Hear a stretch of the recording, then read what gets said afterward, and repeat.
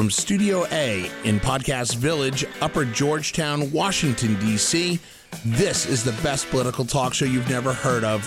It's Backroom Politics with your host and moderator, Justin Russell. Hello out there in Radio Land. It is I from Studio A in Podcast Village. Time for the best political talk show you've never heard of. With me in studio here at Podcast Village, I've got the former Undersecretary of Commerce for International Trade, who served at last count under 4 presidents. He's the one we know as the Honorable Alan Moore. Hello, Alan. Hello, Justin. And joining us from an undisclosed location in the Bay State of Massachusetts, he is the journalist and author of such awesome books as American Politics on the Rocks. He is Rich Rubino. Hello, Rich. Hello, Justin. We are, as always, fortunate to have our good friend Rob, the engineer behind the glass, keeping us honest, and Eric, our producer. His father, who's a friend of mine, actually said we should start referring to him as Baba Booey. I refuse to do that. I refuse to do that, Eric. Anyway, there's a lot to get to. I mean, between just as we're walking into the studio to record this episode, there's all kinds of news. Trump administration pulling $155 million from FEMA emergency aid to ICE and the wall on the same week that there's probably going to be a tropical storm, if not hurricane, hitting Puerto Rico again and Florida again. And on top of that, there was a federal judge who overruled the Missouri abortion ban. All kinds of news happening. But the big news that has happened over the past 4 days that has literally consumed us is the G7. The meeting of the G7 in France over the long weekend, if you will. In a statement, and the quotes out of France from the president are just epic. That's the only word I can use, is just epic. According to the president, his takeaway from this year's G7 summit was, quote unquote, flawless unity. I mean, that kind of makes you feel warm and fuzzy a little bit, doesn't it, Alan? You know, a very popular, famous book called The Exorcist took place right here in Washington, D.C. In Georgetown. And there's a scene during the exorcism where a head spins on an axis on a 360 multiple times.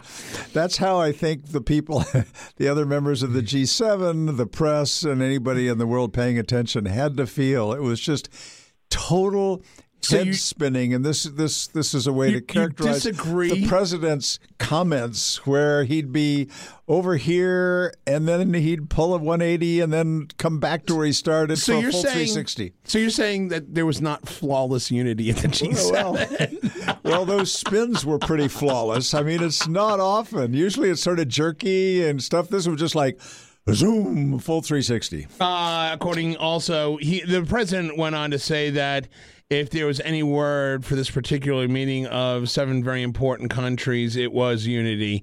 He also went on, we got along great. That's just, that's just epic quotes.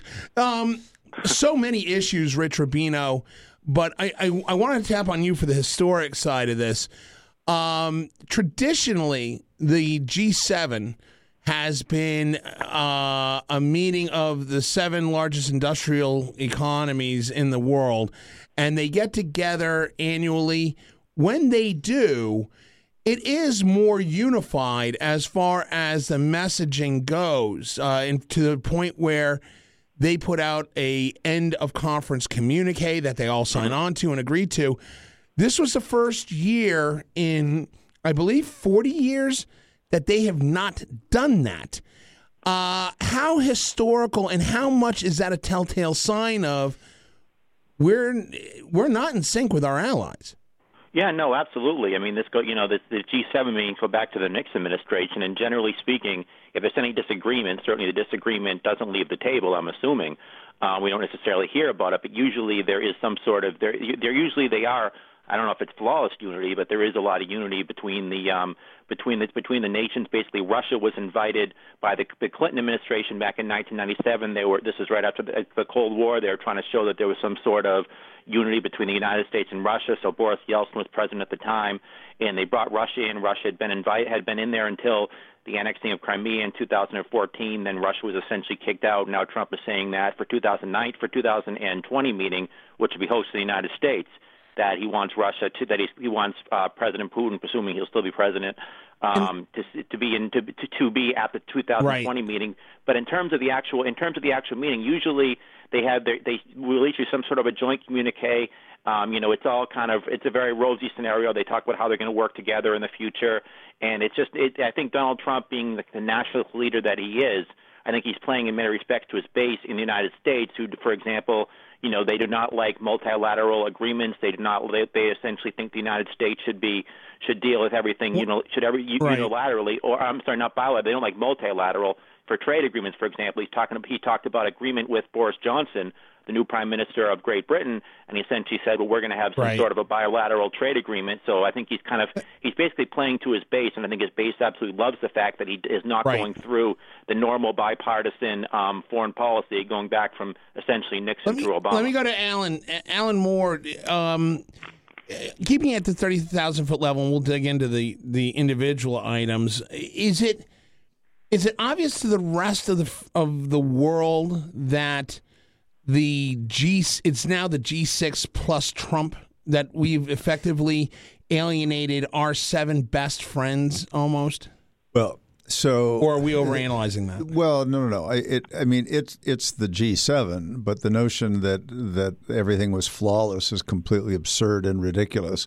But this is not the first year that they have not come up with a substantive communique. I think they came up with something the last 2 years, but ever since Trump has been president, it has been highly disruptive. The president early on dropped out of the Paris Climate Accord, and that was a very big deal because the other members of the G7 have all been true believers in that. The other members, several of them were actually part of the agreement with Iran. There are differences on North Korea. Now, usually they don't spend a lot of time talking about the areas of difference. They try to talk about the areas on which there's agreement, but those become fewer and fewer. The president has offended most of them. Now, he's also done this little 360 thing with some of them because he's buddies, then he offends them, and then he says they're buddies again. The French President Macron being a good example. They were great friends. Then he would ridicule Macron and talk about how weak he was, and now they're big buddies again. Did French President Macron, did he draw the short straw and have to be kind of Trump's handler in this G7 meeting? Because that's the appearance that some are saying, that he was kind of, I heard 2 news outlets call him the Trump whisperer. Well, who would want to be the Trump whisperer, right?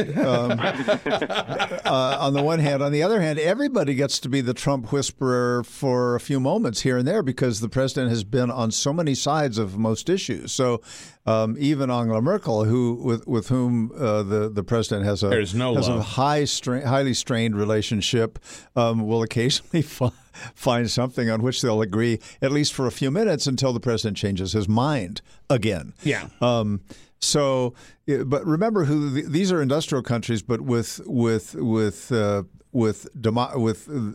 democratic governments. It's 4 countries in Europe. It's Canada, Japan, and the U.S. It's the big 4: Germany, France, UK, and Italy. And of course, India was there. The UK seems to be moving out of the EU. We'll see if Brexit occurs and on what circumstances.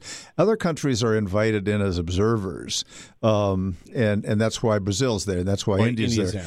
But and the president has said he wants to bring back Russia to make the G7 the G8. But the G7, but Russia never really qualified in terms of the notion of being a democracy and a free market. Let's talk about Russia for a second. Let's talk about Russia for a second. Rich Rubino, The president made the comment several times during this conference saying that, Russia was pushed out at the behest of President Obama after, and I quote President Trump, he was outdone by President Putin. And because President Obama was embarrassed, they pushed him out. The reality is it wasn't an American idea. It was a G7 idea to push out Russia after the illegal annexation of Crimea. Is this a big deal? Is this something that we need to focus on, or is this more short attention span theater that Russia should be a part of this? They are one of the bigger economies, and we shouldn't cry over spilt milk. Well, it's interesting. I mean, first of all, in terms of the way Donald Trump was saying about how he thought that Obama was outgunned, does that mean that he thought that Obama should have done something, militarily to bring back the Crimea? I mean, is it really any of the Nobody United has States? that answer. Nobody has that answer. I mean, is it the United States' business to go and invade? I mean, can you imagine that we could start a world war if Obama didn't want to be outgunned by Putin, he could theoretically say, okay, and threaten military action to bring. I mean, which raises the question, why is it the U.S.'s business about, a region in Crimea? Isn't that really between Russia and Crimea? But I actually think that there is a case for bringing Russia back just because, they can make the same case for the United States, for example. You can make the case was the invasion of Iraq illegal, if you start playing this game, it's a dangerous game because you can play that with just about every country that invades somebody invades another country outside of their borders. But my guess is that if they did bring Russia back, it would just go back to where it was before, and they would not necessarily bring up the Crimea thing. But the person that Donald Trump keeps reminding me of is Don Imus. How do you do it? Remember, he would always slander on Imus. I was going to say that is a blast from the past. We haven't heard that name, but please, Rich, make the comparison. Well, here's the rhetoric. So Don Imus he'd go after somebody, he'd call everybody names, and then the guy all of a sudden would come on his show. And then when he came on his show, he would essentially genuflect to him and give him a very good interview. And then he'd go back again a couple of days later, and then he'd go after the person again. I mean, he did this with, Bill Clinton. He'd be going after Bill Clinton for just about everything. Then Bill Clinton would come on his show. This was back in 94, 95. And then all of a sudden, he was complimenting him again. It was like he couldn't really necessarily pick an opinion for him. And this is exactly – I know Donald Trump was a Howard Stern fan, and he was always on the Howard Stern show. But I think Don Imus is really not necessarily an ideological soulmate, but a personality soulmate, because that's essentially how he made money for so many years, was by just excoriating everybody. And then these politicians would then come on his show, and he'd talk about how great they were doing, and then he'd go after him again. Hey, Eric, I want you to flag that tape because I want the recording of Rich Rubino comparing Donald Trump to Don Imus and pulling it off, by the way, pulling it off effectively. Yeah, same names too. Yeah, it's true. But at least it was comparing him to somebody alive rather than somebody from the 1920s. which is apt, which is appropriate.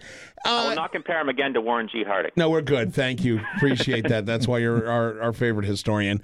Let's talk a little bit more about some of the other factors in this. The Russia factor was obviously a very key factor, and it appears, Alan, that Trump's the only one in the G7 that believes that Russia should be added. We heard Canadian Prime Minister Justin Trudeau say Russia has yet to change the behavior that led to its expulsion in 2014 and therefore should not be allowed back into the G7. I go to you, being the international trade guy.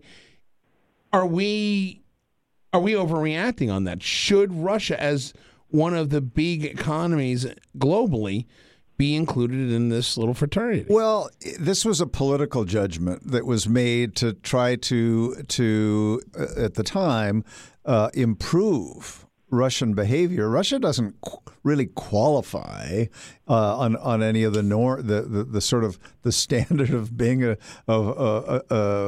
democracy. Is this a carrot and stick situation? And an open market system. China is way bigger than Russia, right. more strong, and nobody's talking about bringing China into the G7. India is a lot bigger. It's probably more democratic than Russia. It's just that it's still a less developed country because it is so massive. Right. But the notion with Russia was it's right there next to Europe. The European countries rely on it for oil and natural gas and other resources, and it's just there in the neighborhood. And if Russia were in Asia somewhere, it does cover 7 time zones, I think. So it is in Asia on the east side. It wasn't a good fit in the first place. And after Crimea, the notion is you're kind of a junior member. Russia, they wouldn't see themselves that way, right? And when you start behaving badly, we're going to throw you out of this club. And Russia probably didn't care that much about being in the club until they were tossed out, at which point it was a matter of prestige, but not enough to make them have second thoughts about annexation of Crimea. So one of the things that in a way surprises me as much as anything about the G7 at this point is why the president is even going and why he's participating. He does get to be the center of attention, of international attention. He gets under the skin of these other folks, and for some reason, he enjoys doing that. But does this help American foreign policy, American economic security policy? Rich Rubino, I mean, are there any indications that going around and just thumping our chests, going MAGA, MAGA, MAGA is in any way effective?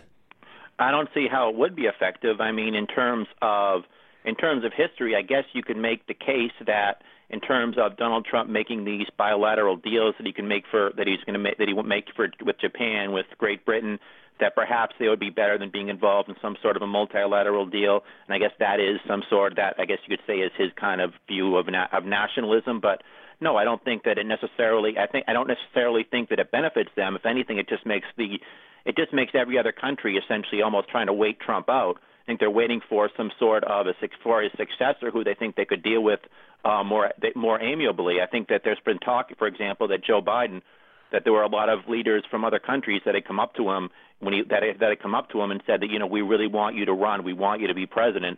So they're essentially waiting for him.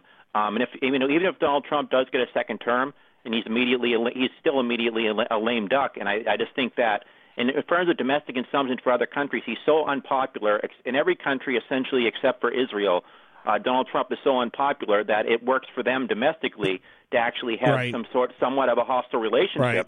With the United States, because when they see the United States, they're not necessarily seeing 325 million people. They're seeing one person, Donald Trump, and they're seeing Donald Trump, who they view as extremely unpopular and who's very unpopular in all their countries. So let's get down to some of the specific items that were of note. Number one, North Korea. Japanese Prime Minister Shinzo Abe made a proposal that the G7 would declare that short-range ballistic missile tests by North Korea violate UN resolutions. Trump pretty much said, absolutely not, done. Even though he went to a press conference and said Abe and him were on the same, Abe was irked by this, apparently. Several media sources are reporting that Abe took this as a shun from somebody that he has been overtly supportive of, and it was noticeable at his displeasure. However, Trump, because he's friends with everybody, Trump comes back and says that we're on the same page and defended the missile test. The quote that we have is from the president regarding this, quote, "We are in a world of missiles, folks, whether you like it or not." That's all fine and good when you're the United States and you're surrounded by Mexico and Canada, But when you're Japan, when you're North Korea, Alan Moore, and you are literally within a couple hundred miles of a medium ballistic missile or a medium range missile aimed at your backyard, was the president right to defend in order to keep the dialogue going with North Korea, or was this just autocratic appeasement? Well, what my take on this is this reminder of how challenging it is to deal with this president, because one of the things about a G7 is there should be no surprises. So this was a big surprise. If Abe says, can we embrace and endorse this idea, typically that has been pre-cleared by all of the representatives of the G7 governments who meet ahead of time to talk about the agenda and to see if a communique of some kind is possible, no matter how watered down it might be. And let's be clear. I just want to point out one thing. There should be no surprises. Right. I want to point out one thing is, and you bring up a good point, is this is not a bunch of people sitting around a big horseshoe table and raising their hands going, hey, I got an idea, and pulling it out. This is a highly choreographed meeting of advanced placement of issues where there is large agreement, but then you get somebody like Trump that comes in and just throws a wrench into the whole thing. It's the way he operates in Washington. Yeah. It's the way he apparently operated when he was in business. He even said when he was challenged or asked by press, hey, you're sending this signal and then that signal that seems to be in conflict with what you said early this morning or yesterday. He says, that's who I am. That's how I deal. It heightens the international attention on this because it's what surprise does the American president have for the rest of the G7? But it's a hard way to do business. I do want to say, though, notwithstanding all of that, on this question of I'm the one who raised the question. I wouldn't have been surprised if the president said, yeah, I'm too busy. The president loves the stage. I think, and I'm glad that he continues to go. Even though he doesn't seem to learn as much as we would have all hoped. But doesn't it do more damage? By watching the other members around the table, how they behave, what they talk about. Here's a guy with minimal prior experience in international affairs, in high levels of government, and the hope continues to be that he's learning something. Supposedly this time, but isn't this more dangerous? He was doing more listening than normal. That press conference wasn't more I'm not listening. talking. Well, that was his hour of just riffing on more stuff. No. But if there's going to be a G7, I'd rather the U.S. is there than not there. Then send Pence. Then send Secretary Pompeo. You don't send a substitute. You don't. It's not an option. Steve Miller. No. He should be in a cage somewhere. The reality, though, Rich Rubino, is that when we talk about, for example, we talk about the Paris Accords. There was a meeting where all the G7 members were in the room talking about the Paris Accords, talking about global warming. It was more of a global warming than just the Paris Accords. President Trump says, yeah, I'm going. He's a no-show. I mean, this is just another affront to our allies. How does the president justify blowing off that type of situation? I mean, that type of high-level meeting. That one was very perplexing because if you're not going to go to a meeting in the first place, you just say you're not going to go, and the meeting goes on without you. It was complicated. I mean, I guess part of it is, I think it's just Donald Trump's personality is that he's very erratic. Somebody tells him one thing, he immediately believes it. Then someone tells him something else, he immediately believes that. I don't think he's necessarily an ideologue per se as much as he's just somebody he's very impulsive. And somebody says this, somebody says that. My guess is that somebody probably got to him, maybe Steve Miller, somebody from his, somebody who represents the conservative base, the Donald Trump base, I guess you'd say, of the Republican Party and said, if you don't go to this meeting, this is really going to help you with your base. This is perhaps going to help you with the fossil fuels industry. This is going to help you with this is going to help you really to garner your support, because you're really going to be somebody who's going to say, I'm not going to be part of this international coalition, and I'm going to essentially come out and I'm going to say that, let's put it this way. They could be saying, this is going to help you specifically with the manufacturing sector. You ran for president and said you're going to bring back manufacturing jobs. And your case against this was that climate change is essentially, and this is what Donald Trump said, it was a conspiracy by the Chinese to get rid of U.S. to beat the United States in manufacturing jobs. And I guess if somebody probably told that, and he said, well, that's what I promised. So this is going to help me with both my base, and this is going to help me with folks in the manufacturing sector, because their jobs haven't necessarily come back. So I'm going to say, you know what? Screw this. I'm not going to be there, because I'm going to be there to protect the American worker. I'm going to be there to protect the American conservative who does not believe climate change is anthropomorphic, and who does not believe that the United States should be a party but Rich, to this international agreement. But here's the ironic part about this is that even, and correct me if I'm wrong, Alan, China and Russia are signatories on the Paris Accords. We're not. Is that correct? Oh, absolutely. Just about everybody is. Yeah, right. Most countries are. Right. But,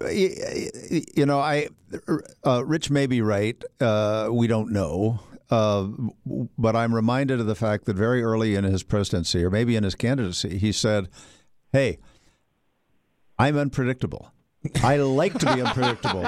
I want to be unpredictable. I want people to wonder exactly where I'm coming from. And that was a statement he made a long time ago, and he has lived up to it. So it may be that I mean, we've all heard multiple anecdotes about how he kind of tends to go with the last person he talked to, but then there's always another person the next day and the next day after that. So he seems to swing widely. He doesn't have an ideological foundation that causes him to be consistent on almost any issue you can name. He's been on both sides of most things. Yeah. All right. That's the magic music.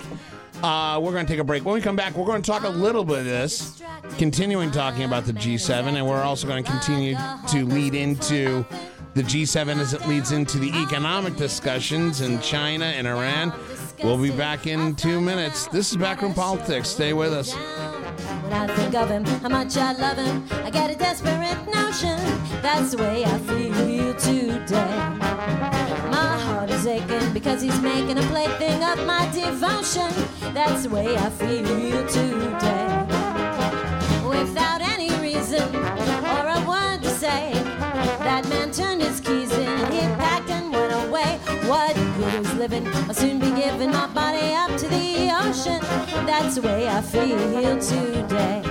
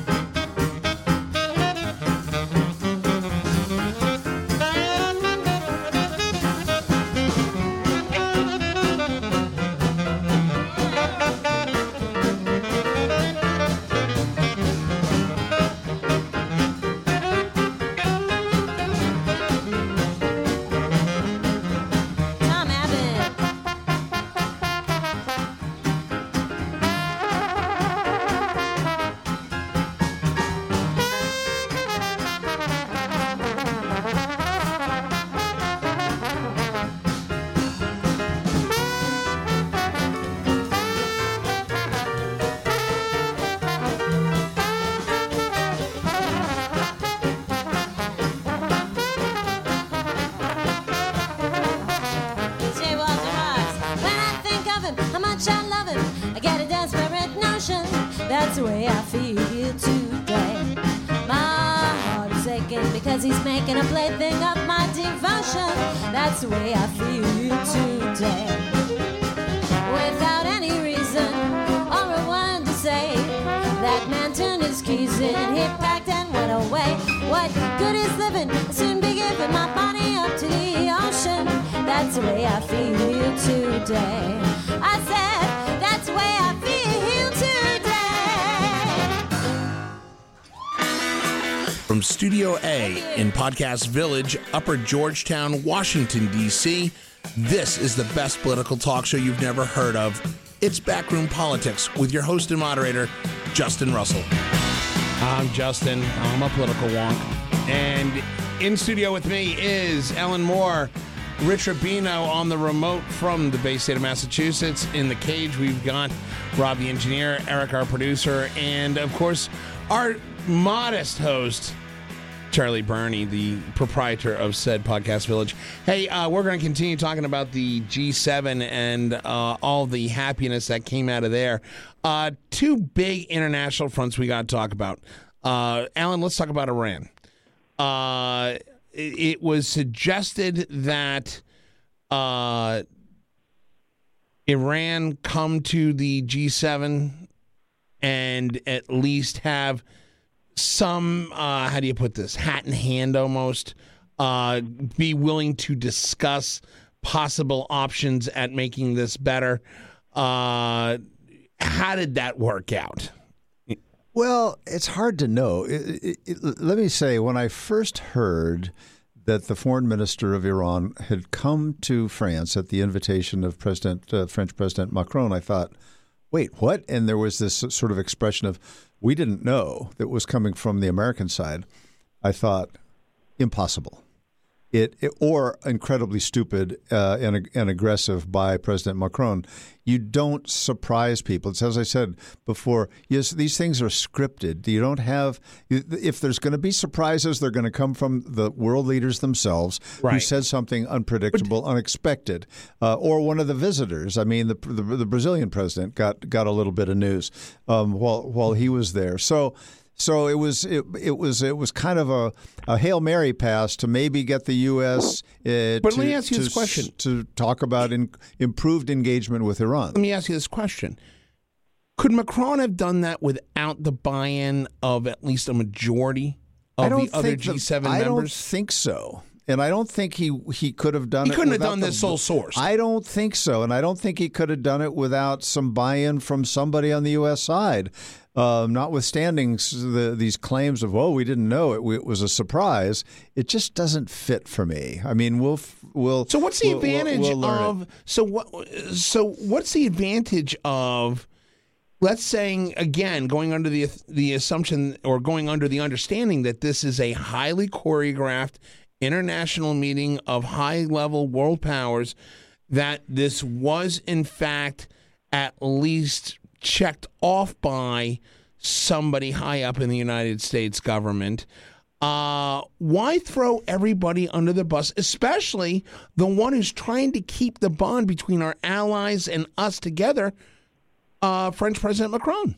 Well, see, I didn't get the feeling that he was thrown under the bus in all of this. I got the sense that which is why I think that there was more advance notice to more parties than we got the original impression. And that doesn't mean that that the world press knew or that everybody on every delegation knew. But I would guess that a core of countries, if not all the countries, were told privately, confidentially, we're going to do this. And from this, and here's really the key point, our president said that he would be willing to meet with President Rouhani of Iran, and supposedly President Rouhani has said the same thing. We'll see if that ever happens. President Rouhani came back today and said that he would, according to CNN, he was quoted as saying that we will not meet until the U.S. lifts sanctions on Iran. So we're back to a Polish gunfight. Well, we don't know where we're back to.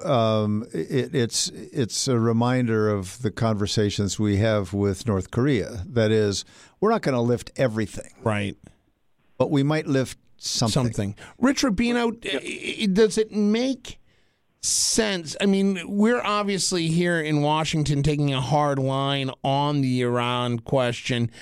However, it has been hinted that Germany, France, Italy, even Britain, France might come together and say, look, before this gets out of hand, before you do something stupid, talk to us. We'll make the deal. We'll honor the deal if you do. And everybody saves face and there's less tension in the world. Does that make sense, and does that show a possible shift in foreign policy power, giving I hate to call it the EU, but giving our European allies a collective voice that could be stronger than the U.S. in the region? Yeah, no, I think that might be the effect of it, but I think that it's beneficial certainly for Donald Trump to do that. There is just absolutely, after Iraq in 2003, the invasion and how unpopular that war is today, there is absolutely very little appetite except maybe some neoconservative academicians, for example, maybe someone like Bill Krist or something, for actually having a conflict with Iran right now. It's not in his interest. Conservatism is not defined as kind of this hardline view of, for example, the George W. Bush administration of essentially not necessarily meeting with your adversaries. I remember in 2008 when Hillary Clinton and Barack Obama were debating, and they asked the question. They said, and somebody asked the question, "Would you meet with any adversary?" And Hillary Clinton essentially said no. And Barack Obama said yes, and at the time, he was seen as some radical leftist for making that case. But in Donald Trump's case, I mean, he's met with Kim Jong-un. Even if he does meet with the president of Iran, the president of Iran is not omnipotent in terms of Iranian politics. It's the Ayatollah that really has a lot of the power. I mean, the president of Iran is almost like the mayor of Worcester, Massachusetts. I mean, he has the power. Wait. I just want to make sure I got that correct. You literally made the analogy that the president of Iran is equivalent of the mayor of Worcester, Massachusetts. Okay, all right, continue. Yeah. Yes, well, red flag that one, Eric. The mayor. There is a majority view on that, which is in conflict with what Rich just said. But go ahead. But continue. So the mayor of Worcester, Massachusetts, he's a figurehead. People think of him as having more power than he does. But he's essentially a city council member, and they have a city manager that essentially runs the city. So he's basically a member. He's at all the functions. In the case of the president of Iran, he doesn't have the power to declare war. He can't even appoint judges. So he doesn't have a lot of power, but he's certainly a symbolic head. But, in many respects, what he has to do, he has to get the approval of the Ayatollah, and the high command of the Iranian government. But that being said, he is the symbolic leader of Iran, and certainly when the economy, for example, when the economy falters, when there's inflation, it's the president, not the Ayatollah, that gets blamed for it. But that being said, I just think that for Donald Trump, I think that he needs to make some sort of an agreement here. I know that he promised during the election campaign that he was going to get rid of the Obama deal. But that being said, I don't think that electorally there's any benefit whatsoever to being in conflict with Iran right now, except for the neoconservatives, and they're not the Republican base. Rich, I did not think that you could pull that analogy off, but I think you actually might have done a fairly good job at it. Thank you. Alan Moore, the other big ticket item. I mean, other than the fact that the Iranian issue continues to be just a flaming dumpster fire for our international policy. The other big one was China. While the G-7 is happening, while they're trying to figure out how we can keep this strong economy going here in the United States and how that will parlay into global monetary happiness for the world, lots of mixed messages coming out of Washington regarding what's happening with this whole China trade war.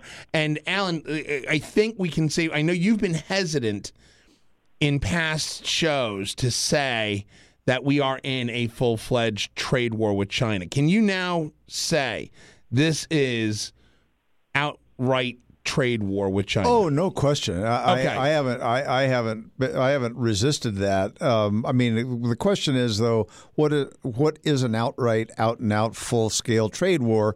There aren't a lot of precedents, but we're going tariff for tariff now. What we've got now is tariff for tariff, and then we've got our president with his 360-degree head-spinning commentary, where in one of the meetings at the G7, some press people said to him, "Do you have any regrets about the way you've proceeded with China?"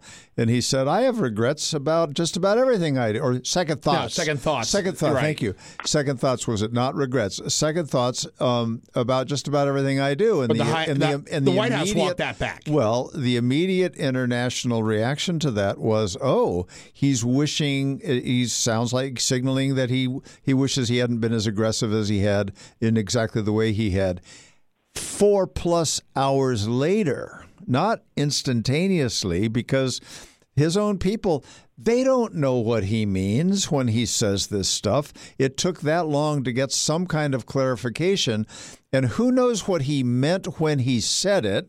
Because he's a master at reinterpreting, not the master that Bill Clinton was, obviously, but a different kind of a master, where he either says, "I never said that," and then there's 20 different examples of him saying something, or in this case he says, "Yeah, I'm having second thoughts about whether I wasn't tough enough. I should have been more aggressive sooner."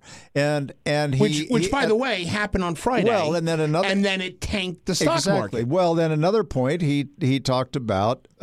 He was trying to measure who the enemies of the U.S. economy were. Who was the bigger enemy, Jay Powell, the chairman of the Federal Reserve, or President Xi? So it was like a twofer for him. He further distanced himself from his own appointee, duly confirmed by the U.S. Senate overwhelmingly, and with whom he's been having this verbal debate about interest rates, but he refers to them both as an enemy of the United States, but then with some back and forth on responding to President Xi's increase in some tariffs against U.S. products, he says he's going to increase them even after he had suspended some other tariffs.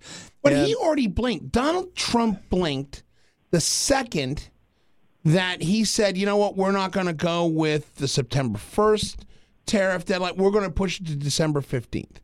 And to a lot of foreign policy, particularly economic policy people, they said that was Donald Trump's mistake.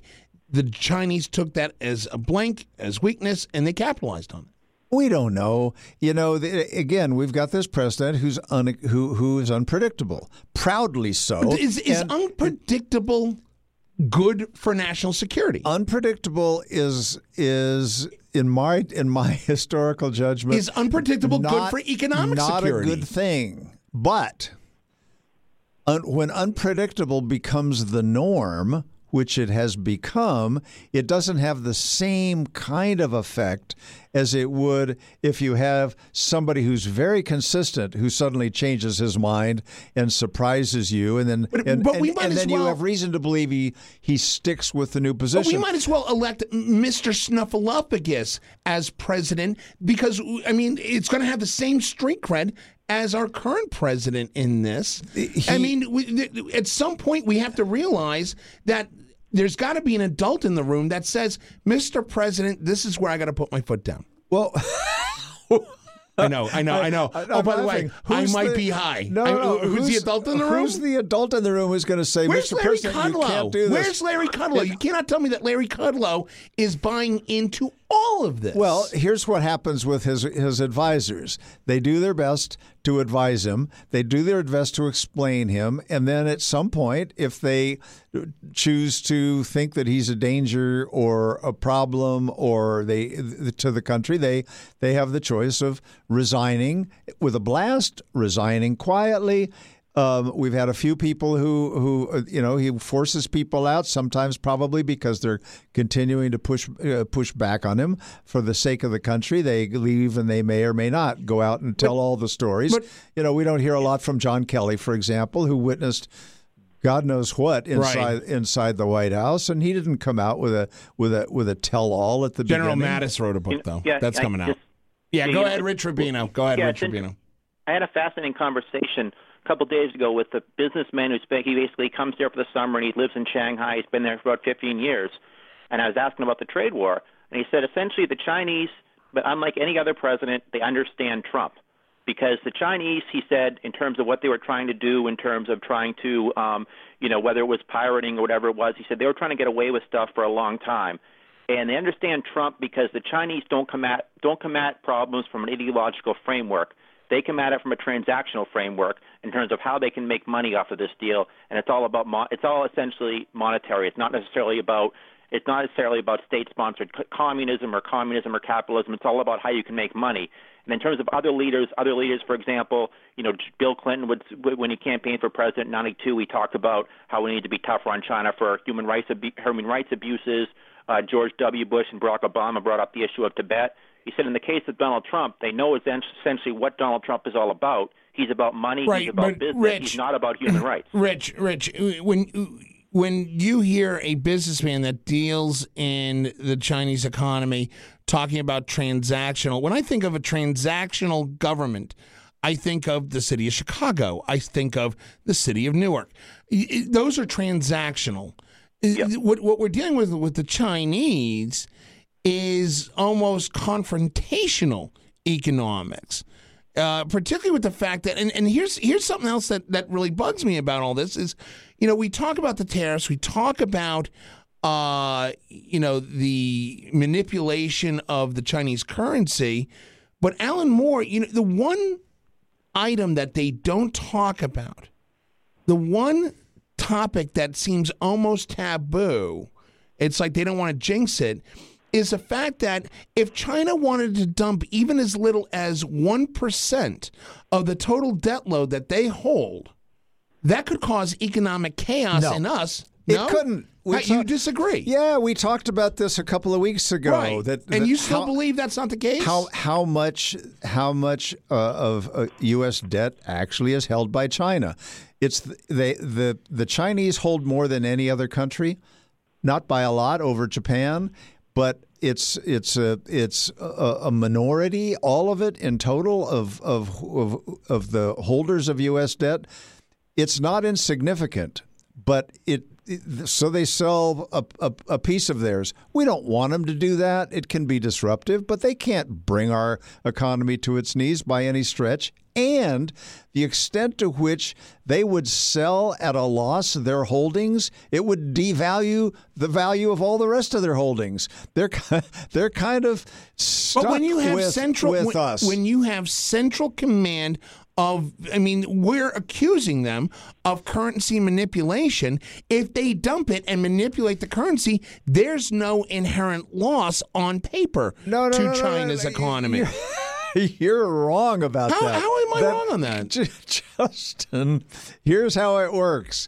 I mean, they're no different than anybody else. If they have invested $100 billion, which are real dollars, in U.S. debt, right, and that $100 billion suddenly becomes worth $90 billion, they're out $10 billion. If they cash out, yep, that means they say, look, we are calling the marker on, let's say, $500 billion in debt. And that's a tiny number. $500 billion in debt. They don't call a marker. They sell their assets into the world market, and other people buy it at a deep discount because they think this is the sweetest deal we've seen in a long time. We just got $100 billion in promissory notes from the United States government for $80 billion. That our government can't meet. No, you don't understand. We borrow it. We borrow it from somebody else. If the Chinese want to sell me Alan Moore $100 billion, I'll buy it for $10,000. And then I'll be holding $100 billion in promissory notes, if you will, from the United States government. That's worth a lot of money. And there's a market for all of that. There's a market for it. But here's the thing is, if you go and cash in your stock, you go to IBM and you say, I want the cash equivalent of this share of stock, and you go to the market and you sell it. No, you sell it to the market. You don't go to IBM. You go to the New York Stock Exchange. You sell it to the market for whatever anybody will give me. And if I flood the market with IBM stock because I want to bail out, I'm going to drive the price down. I'm going to drive the price down, which hurts our no, it doesn't. On the bond, it doesn't. It doesn't. No. It just means that.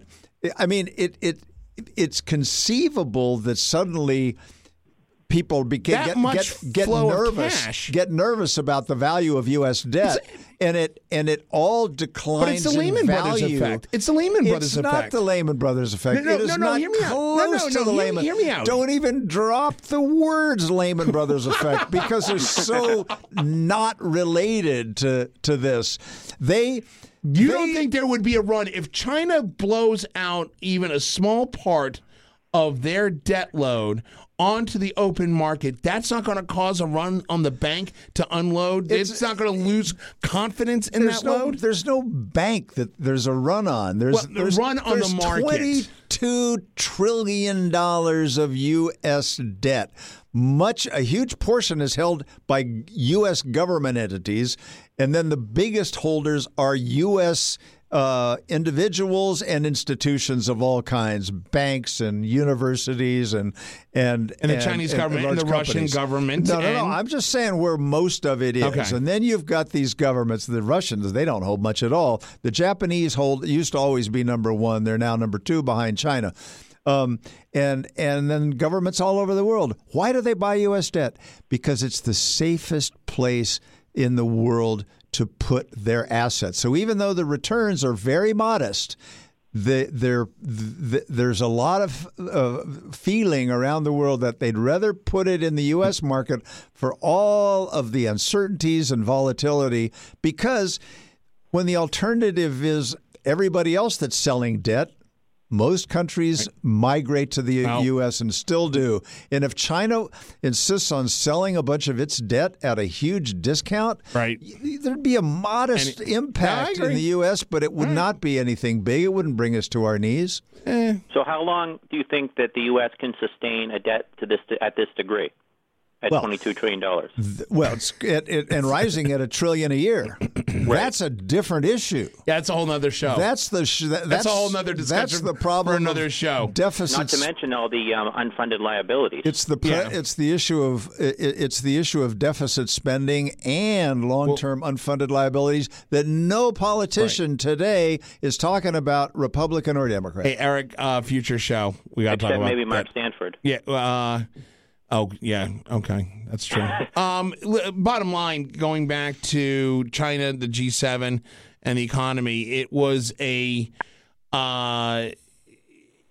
there a coherent message on how we're dealing with the Chinese trade issue right now? No, I think Rich was dead on correct when he talked about how the Chinese kind of understand our president, because for them it's transactional. It's we want to get a deal. We want to if we have to steal intellectual property. This is the first time we've dealt with a transactional president to this extent. Well, but and with this level of ignorance. I mean, it'd be one thing if you had a guy that was a genius financially and transactional. A stable one. This unstable. That's right. but this guy thinks that if you have a trade deficit of a certain size with another country, then somebody's taking advantage of you, and that's the first problem. And then in this particular case, and we've been over this before, China has been a bad actor in a whole host of ways, even though America benefits a lot from cheap stuff from China. The American consumer does. But the fact of the matter is they have done a lot of things, particularly in intellectual property, and forcing deals to be made with large manufacturers. And the U.S. government basically looked the other way, and we sold. It wasn't all stolen. We sold intellectual property for deep discounts. Well, not so much for the deep discounts as that we wanted it was Boeing versus Airbus to build the fleet for to build commercial airplanes or pieces of them in China, and we thought our guys, Boeing made the deals, and the U.S. government approved in some cases these kinds of deals. Also, remember that China was also buying large fleets for China Pacific, absolutely. Air China. So it's like, who can we get the best deal? Other countries do that too, but they weren't as transactional as the Chinese, correct, as we were. So you got a president who says, "I'm going to increase tariffs," and they say, "Don't do it," and then they respond. Rich Rubino, 30 seconds. Go ahead. Just going to say, I actually think the last transactional president to this extent, well, not to this extent, but maybe a step below, is probably Nixon. Nixon didn't really have an ideological foundation either, in terms of he was willing to meet with Mao Zedong, despite all of it, despite the fact that he probably killed more people in the century than any other leader. And he was willing to do it, not for an ideological reason, but simply because he was thinking of how this would affect the West if you could get the Chinese and the Soviets, despite the fact that their ideology is similar, that they would have different interests. So he would be looked at as kind of the realpolitik thing. So I think that's the only president I think that was strictly transactional as opposed to ideological. And most presidents I think are kind of a little kind of amalgamation of the two. So you got 10 seconds, Alan Moore, real quick. Rich, I think, just slandered Stalin, who I think was a bigger murderer. That's a debate. Fair enough. Fair enough. Good show, good talk as always. On behalf of Alan Moore, Rich Rubino, Eric the producer, Rob the engineer, who looks awful lot like Charlie Burney the engineer now. I'm your host and moderator, Justin Russell. By the way, you can check us out on all of your major podcast services. Eric, correct me if I'm wrong. Apple Podcasts, Google Podcasts, Spotify, iHeartRadio now. We're kind of a big deal. You can get us on everything now. You can also listen to us live on our Twitter feed. You can also listen to us live on our Backroom Politics website. Also download us as a podcast from Backroom Politics. Check out the latest news from there. Facebook, you can just do it all. Anyways, have a great week, America. We'll see you. Bye-bye.